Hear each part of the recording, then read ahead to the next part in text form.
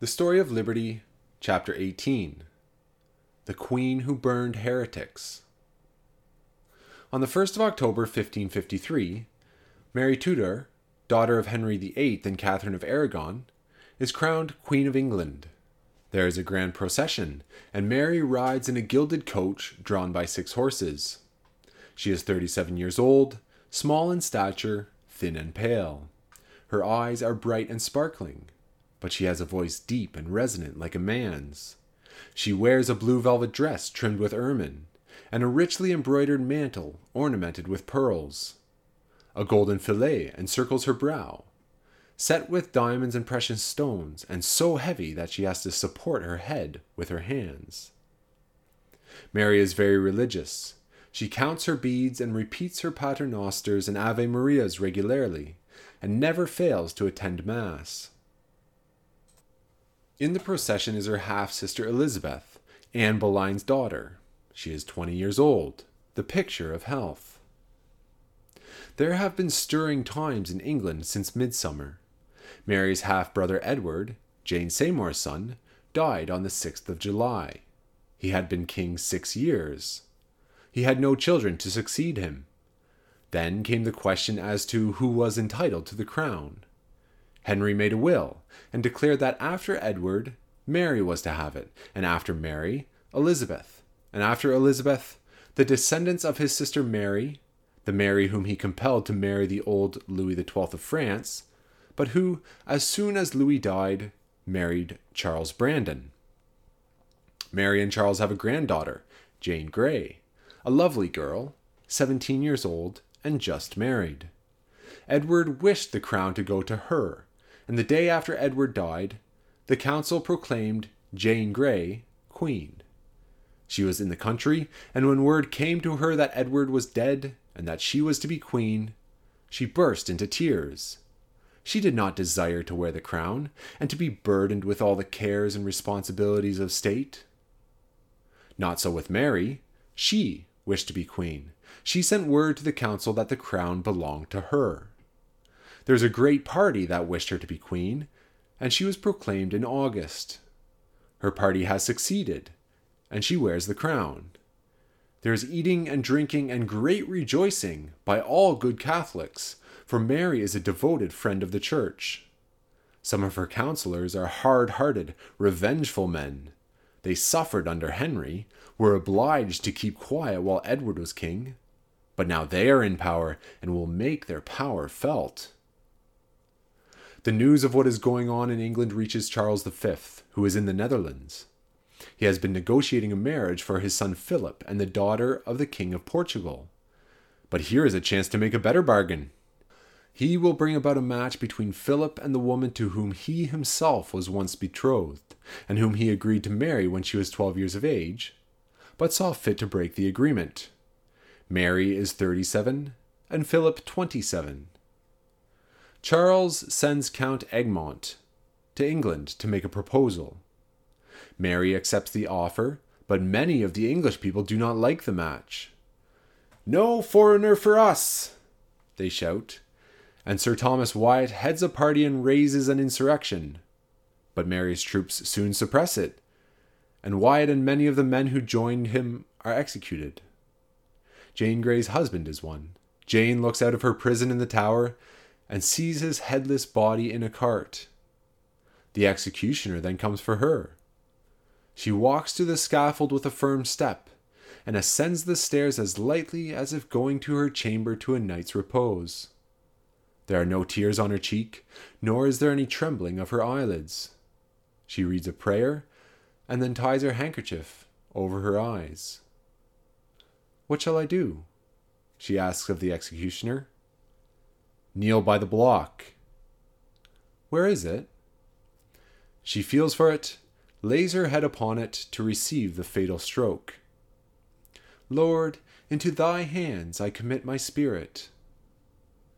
The axe falls, and the head of the brave girl drops from the body. What has she done to merit such a fate? Nothing. A great political party has used her to advance its own interests. That is all.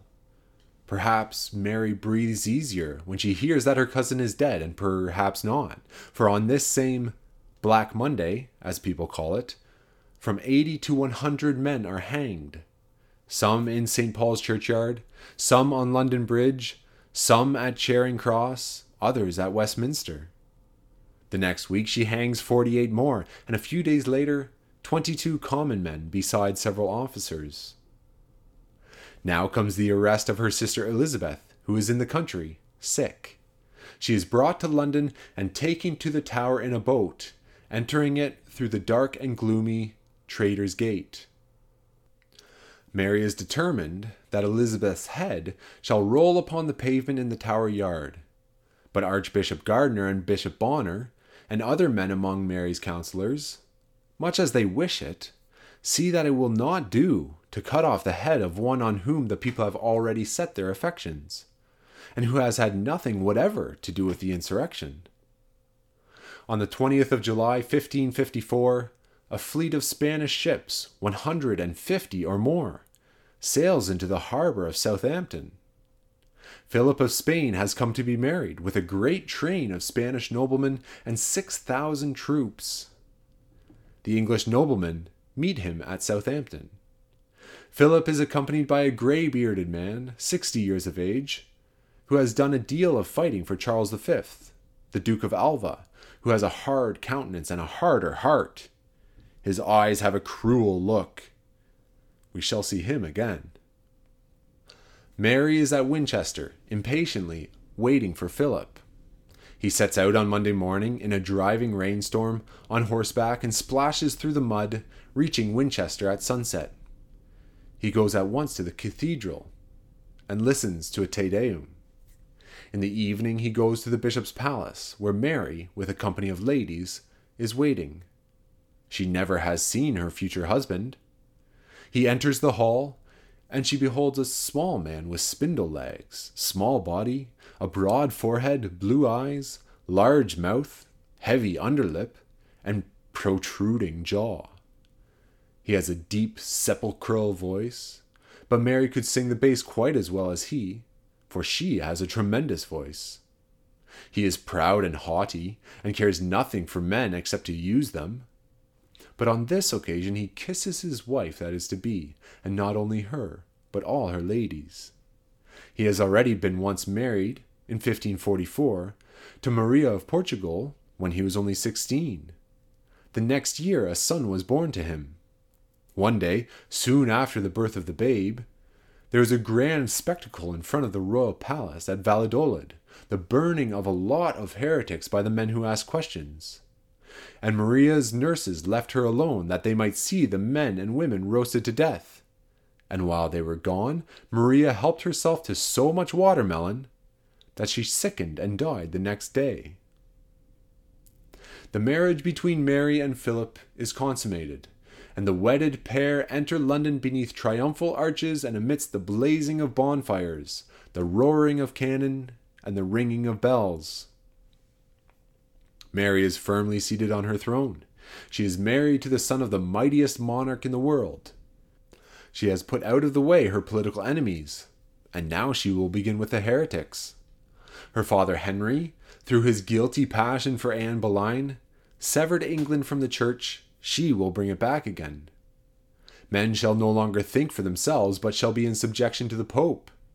There shall be no more reading of the Bible. The thousands of married ministers shall be turned out of their pulpits. Heresy shall be crushed out. In 1547, all acts punishing heretics were repealed, but now Parliament restores them. On St. Andrew's Day, June 1554, a high mass is sung in Westminster Abbey.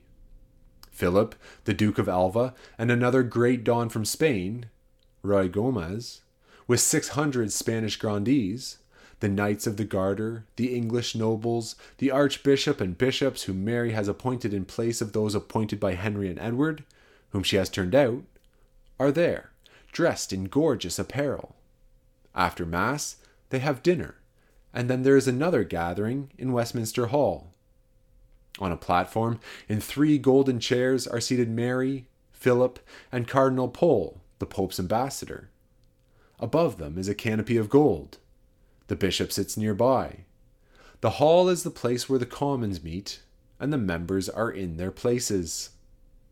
Stephen Gardiner, Lord Chancellor, in his big wig, bows to Mary and Philip, kneels, and presents a petition to the Pope's legate, requesting his forgiveness for all that has been done against his authority in the past, and praying that the nation may be taken back again into the bosom of the Church. Cardinal Pole rises to reply for the Pope. Mary and Philip and all the rest fall on their knees and receive the absolution which the Pope gives through the Cardinal. Amen! Amen! The voices of the assembled multitude echo amidst the oaken rafters.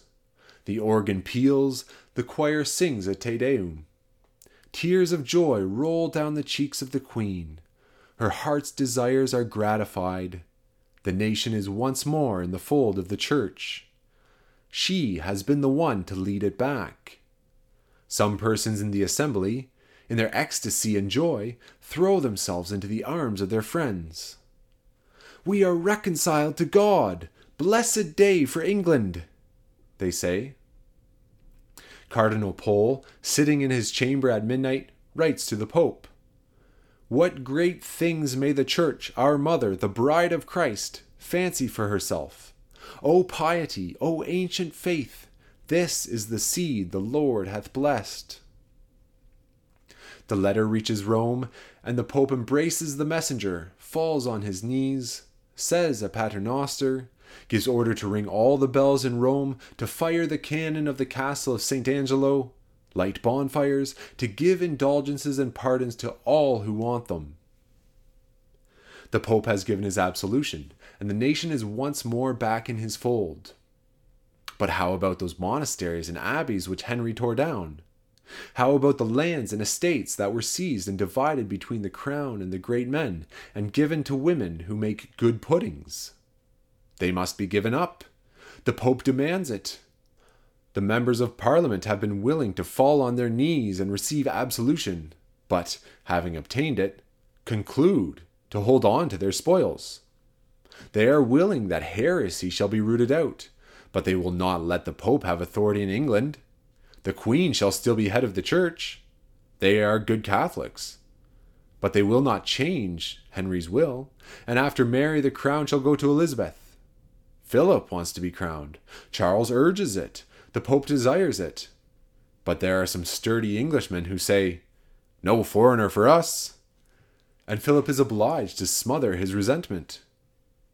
The Commons, the Lords, the great men have submitted to the Pope in behalf of the nation, and now the people themselves must submit. If anyone before Easter 1555 does not acknowledge the authority of the Pope, he shall suffer for it, is the edict. "Come and register your names," is the command given by the priests, and registers are provided in every parish. There shall be no more reading the Bible, nor prayer books, no more liberty of conscience, no more thinking for themselves. Stephen Gardiner opens his heresy court in St. Mary's Church, Southwark. Goodwin, Bonner, Tunstall, and 3 other bishops are the judges. The court is the Inquisition under another name. There are several men for whose blood they are thirsting. Mr. John Rogers is one. He is a preacher, a learned man, and when Tyndale and Coverdale were over in Antwerp translating the Bible into English, he went over and aided them, and is therefore an arch-heretic.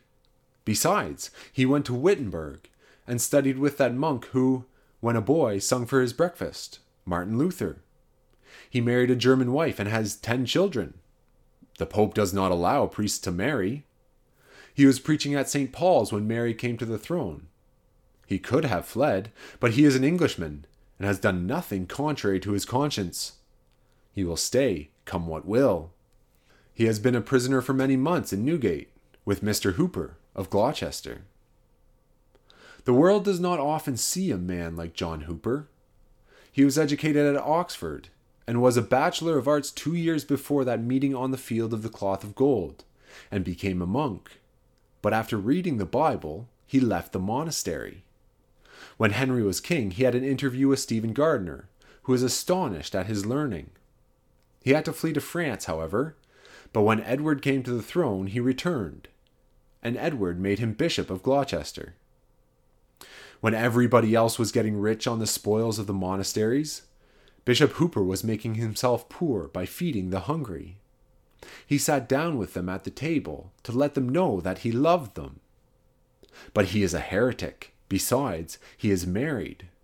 For a long while, Gardiner has had him in prison, confined in a room with robbers and murderers, with nothing but straw to lie upon, and an old counterpane for a covering. He and Mr. Rogers are brought before the court and condemned to be burned. "Shall I not be allowed to bid farewell to my wife and children?" Rogers asks. "No," is the savage reply of Gardiner. It is 4 o'clock in the morning, February 4th. The frost is on the window panes. In the cold and gloomy prison, Rogers is quietly sleeping. The jailer's wife taps him on the shoulder. "Bishop Bonner is waiting for you." He rises and goes into the hall, where Bonner is waiting to degrade him from his office as a priest. That done, Rogers bids farewell to Hooper, and the sheriff leads him out. It is still dark, but the people have heard that he is to be burned, and a crowd has assembled to see him die. "He will flinch," say his enemies. His wife and children are waiting for him, and though Gardiner has said that he shall not see them, he kisses them and goes on with a firm step to the stake. The executioner binds the chain around him and heaps the faggots. In the dim gray of the winter morning, the people see him standing there, looking up into heaven, with a smile upon his face. "You can have the Queen's pardon if you will recant," says Sir Robert Rochester, who has come to report his behavior to Gardiner. But he has nothing to recant. The fire curls around him. He bathes his hands in the flames, as if it were cold water. Those who look to see him beg for mercy hear nothing but prayer and praise, while those who expected he would stand firm rend the air with their shouts of joy. "Ah, Mary, out from those applauding cries shall come liberty to the human race. Go on, Gardiner, Bonner, and Tunstall, with your court of heresy. Send men and women to the stake for the brief period of your power. But every fire which you thus kindle shall be a beacon to light the human race in its march to freedom. Hooper is an obstinate, false, detestable heretic. Let him be burned in the city which he has infected with his pernicious doctrines," is the order for the burning of the aged bishop. Mr. Gardiner has made a mistake. If he wants to put a stop to heresy, he had better not send Bishop Hooper to the city where everybody loves him as children love a father, where he has fed the hungry and clothed the poor. Surrounded by guards, he rides out of London on horseback. He is old, feeble, and wasted almost to a skeleton, with his long imprisonment, and was sleeping on his bed of straw. He eats dinner at a tavern where a woman rails at heretics. But he is so tender, so childlike and forgiving, that she too becomes a child before him, and with tears begs his forgiveness, and does what she can for him. Love is more potent than fire to subdue the human heart. A great crowd awaits his coming. For a mile outside of Gloucester gates, the road is filled with people. It is evening, and the sheriff will give him one more night on earth, and the people go to their homes, wondering if their good old bishop will stand firm at the final hour. Sir Anthony Kingston, who has often heard the bishop preach, is sent by Gardiner to see him burned. In the morning, Sir Anthony enters the prison. "Do you know me?" Sir Anthony asks. "Oh, yes, Sir Anthony, and I am glad to see you in such good health. I have come here to lay down my life for the truth." "Would you not like to live?" "I can live, but I never should enjoy life at the expense of my future welfare. You would not have me blaspheme my Saviour by denying him, would you? I trust that I shall bear with fortitude all the torments which my enemies may be able to inflict."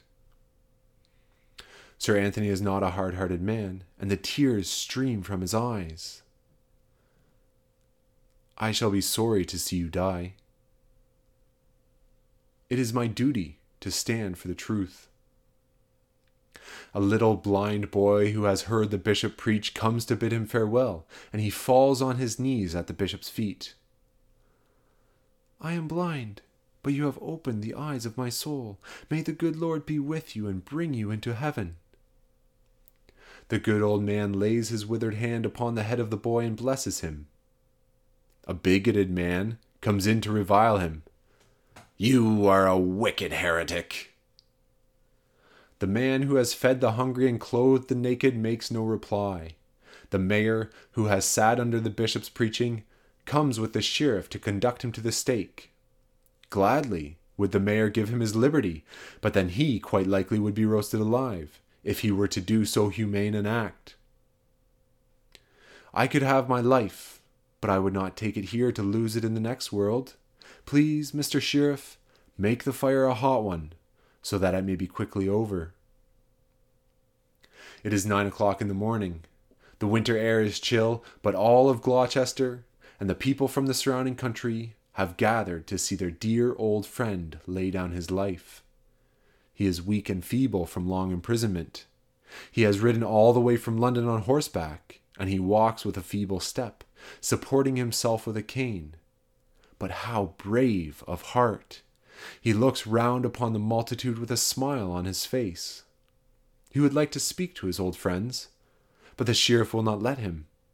Stephen Gardiner and Bishop Bonner will have no farewell address to stir the hearts of heretics. But those lips, so eloquent once, were never so eloquent as by their silence now.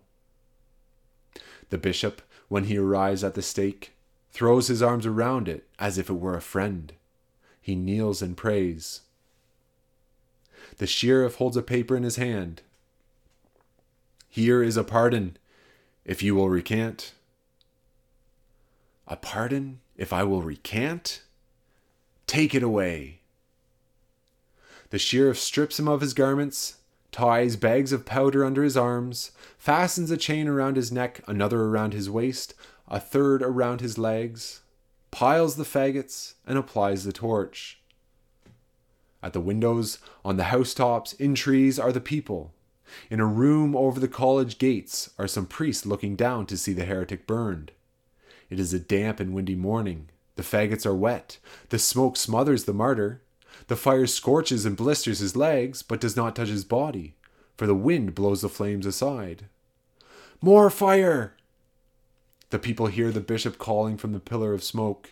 The sheriff heaps on more faggots, and the withered hands, reaching out from the fire, draws them closer. A handful of flame leaps up and scorches his face. The hands wave to and fro. "For God's love, good people, give me more fire!" The minutes go by. His legs are burned to a cinder. "More fire!" he cries. Once more the faggots are piled up. The flames leap up, and the powder explodes. "Lord Jesus, receive my spirit!" Those who stand nearest hear the words, the last that fall upon their ears, yet still his lips are moving. 3/4 of an hour have passed since the faggots were lighted, and still the scorched hands are beating on his breast. It is over. He who spread the table for the poor, whose very act was for the good of man, whose life was pure and holy, who was the impersonation of goodwill to men, is nothing but a cinder now. He will preach no more heresy. So perhaps Stephen Gardiner and Mary and the priests, with hate in their hearts, may think, but when the sun goes down at night there are more heretics in Gloucester than in the morning. At this same day and hour, there is a similar scene in the town of Hadley, not far from London. Reverend Rowland Taylor, the minister who has preached there, has been in prison a year. It is 2 o'clock in the morning when he is brought out from his cell. The good man's family are on the watch by St. Botolph's church. All through the weary winter night they have stood there. They hear the tramp of feet, discern a body of men. "Oh, mother, there they are! There is father!" cries the daughter Elizabeth. "Roland, are you there?" the wife asks. "I am here." The sheriff is not altogether a brutal man. "Stop a moment, and let him speak to his wife," is his command to his men.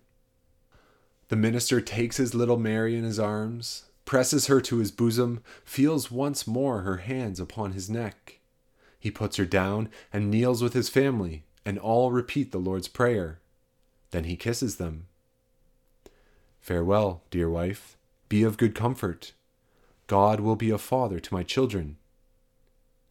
"God bless thee, Mary dear, and make thee his servant."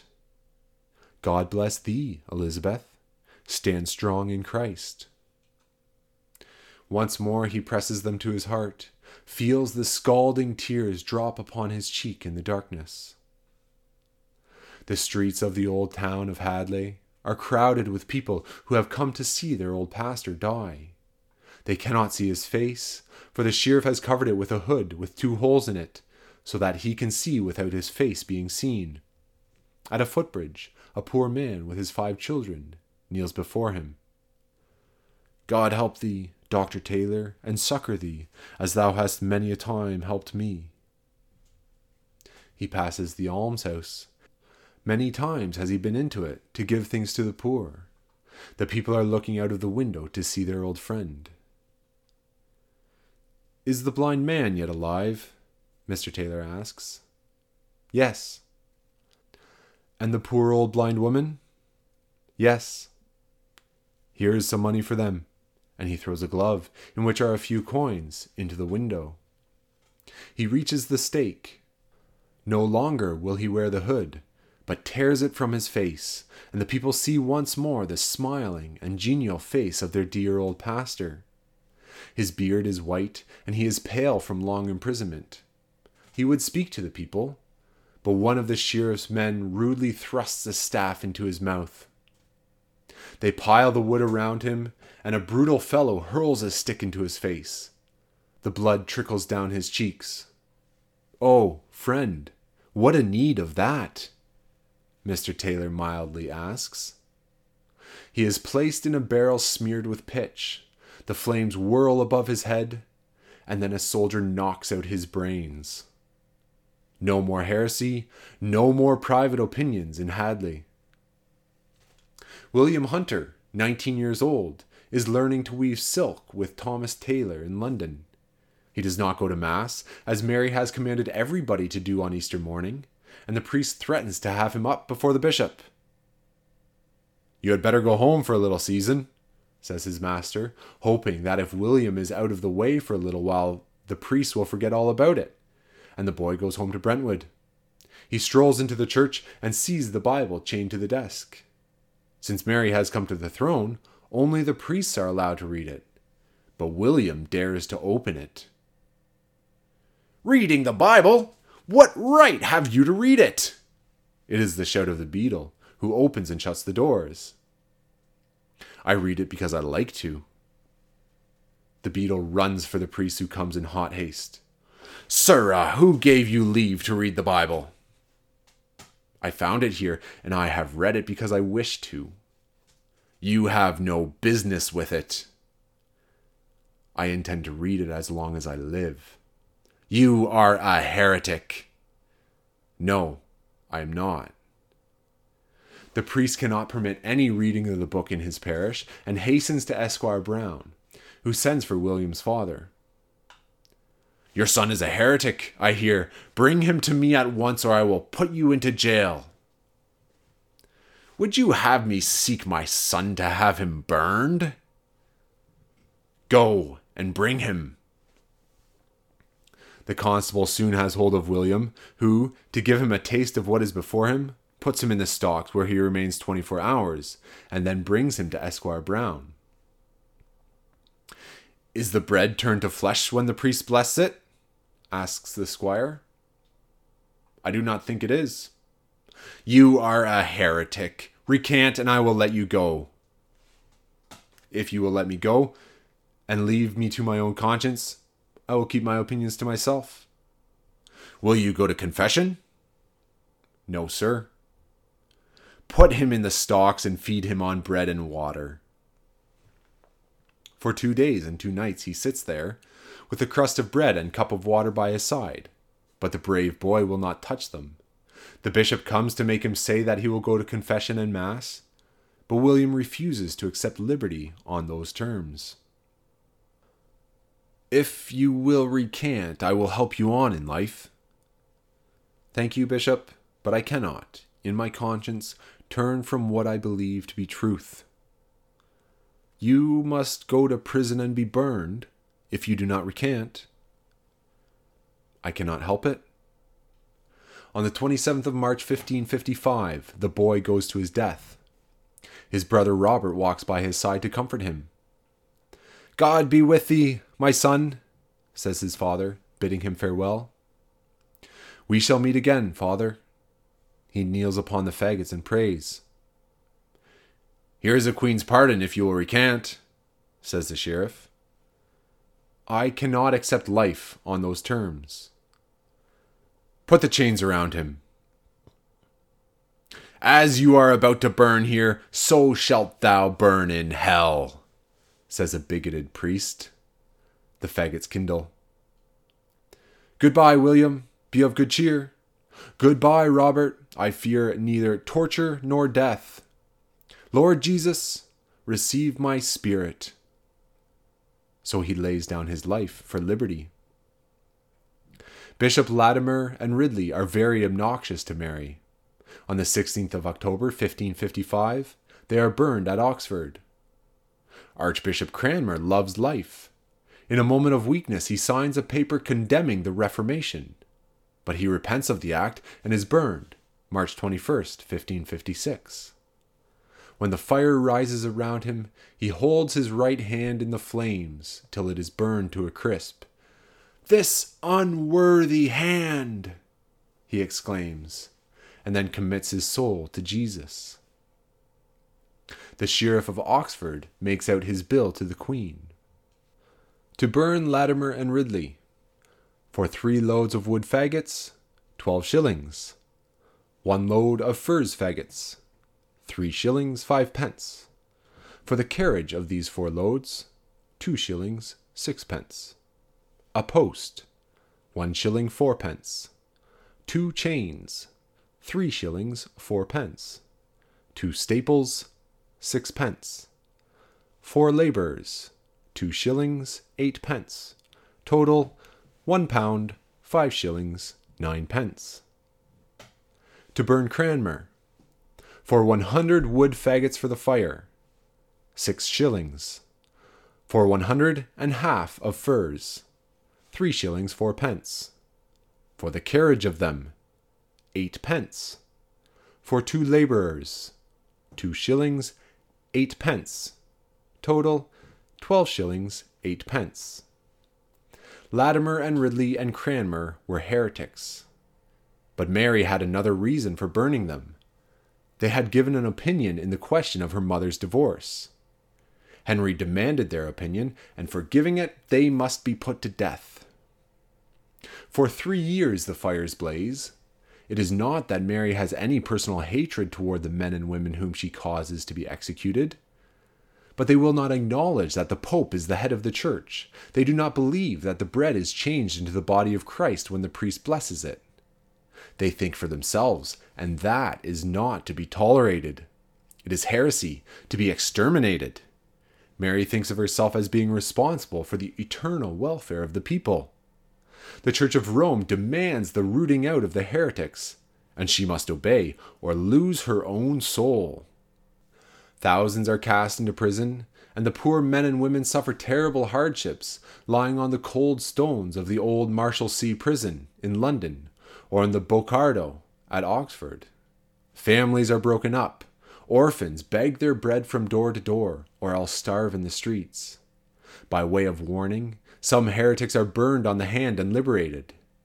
Women are compelled to do penance in public, standing all day with a lighted torch in their hands, exposed to the insults of a motley rabble. No one may succor them. No one take pity. They suffer for conscience's sake. It is the protest of heroic souls in behalf of liberty. They will suffer every indignity and give their bodies to be burned rather than yield their convictions of right and duty. Through such sacrifice, freedom comes to the human race. Does such harshness exterminate heresy? On the contrary, the harsher the treatment of heretics, the more they multiply. Those who witness their heroism in death begin to think that there must be something in their cause which should command respect. The people are weary with the burnings. They begin to murmur. When the priests ascend the pulpit at St. Paul's Cross to preach, the mob hoots them down. Philip is tired of England. He intended to be king, but Parliament will not let him be crowned. He is only a figurehead, a man of straw with no voice in public affairs. He is tired of Mary. She is almost old enough to be his mother. Pale, weak, sickly, querulous, always repeating her prayers. He is gross in all his tastes. He loves bacon fat and can eat a dish of it at a meal. He cannot gratify all his tastes in England. He will cross the Channel to Brussels and visit his father. He bids Mary farewell, promising with his lips soon to return, but intending never to set foot in England again unless he can be king. We shall see him at Brussels.